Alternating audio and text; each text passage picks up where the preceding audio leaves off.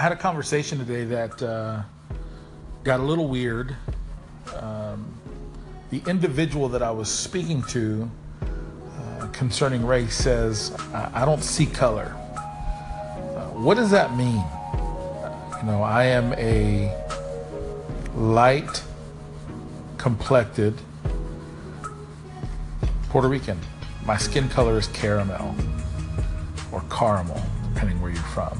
And so I kind of looked at this individual. I didn't want to get into it because I think that when somebody says I don't see color, either they are colorblind, like for real colorblind, or they refuse to see something that's obvious.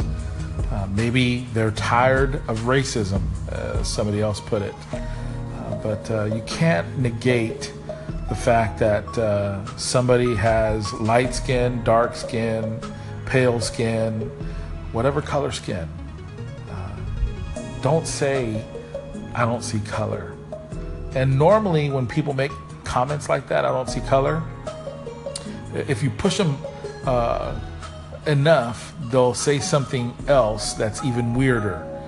And that statement that they come out with is, well, I have a black friend. Like, what does that mean? Somebody help me out. Let's talk about it.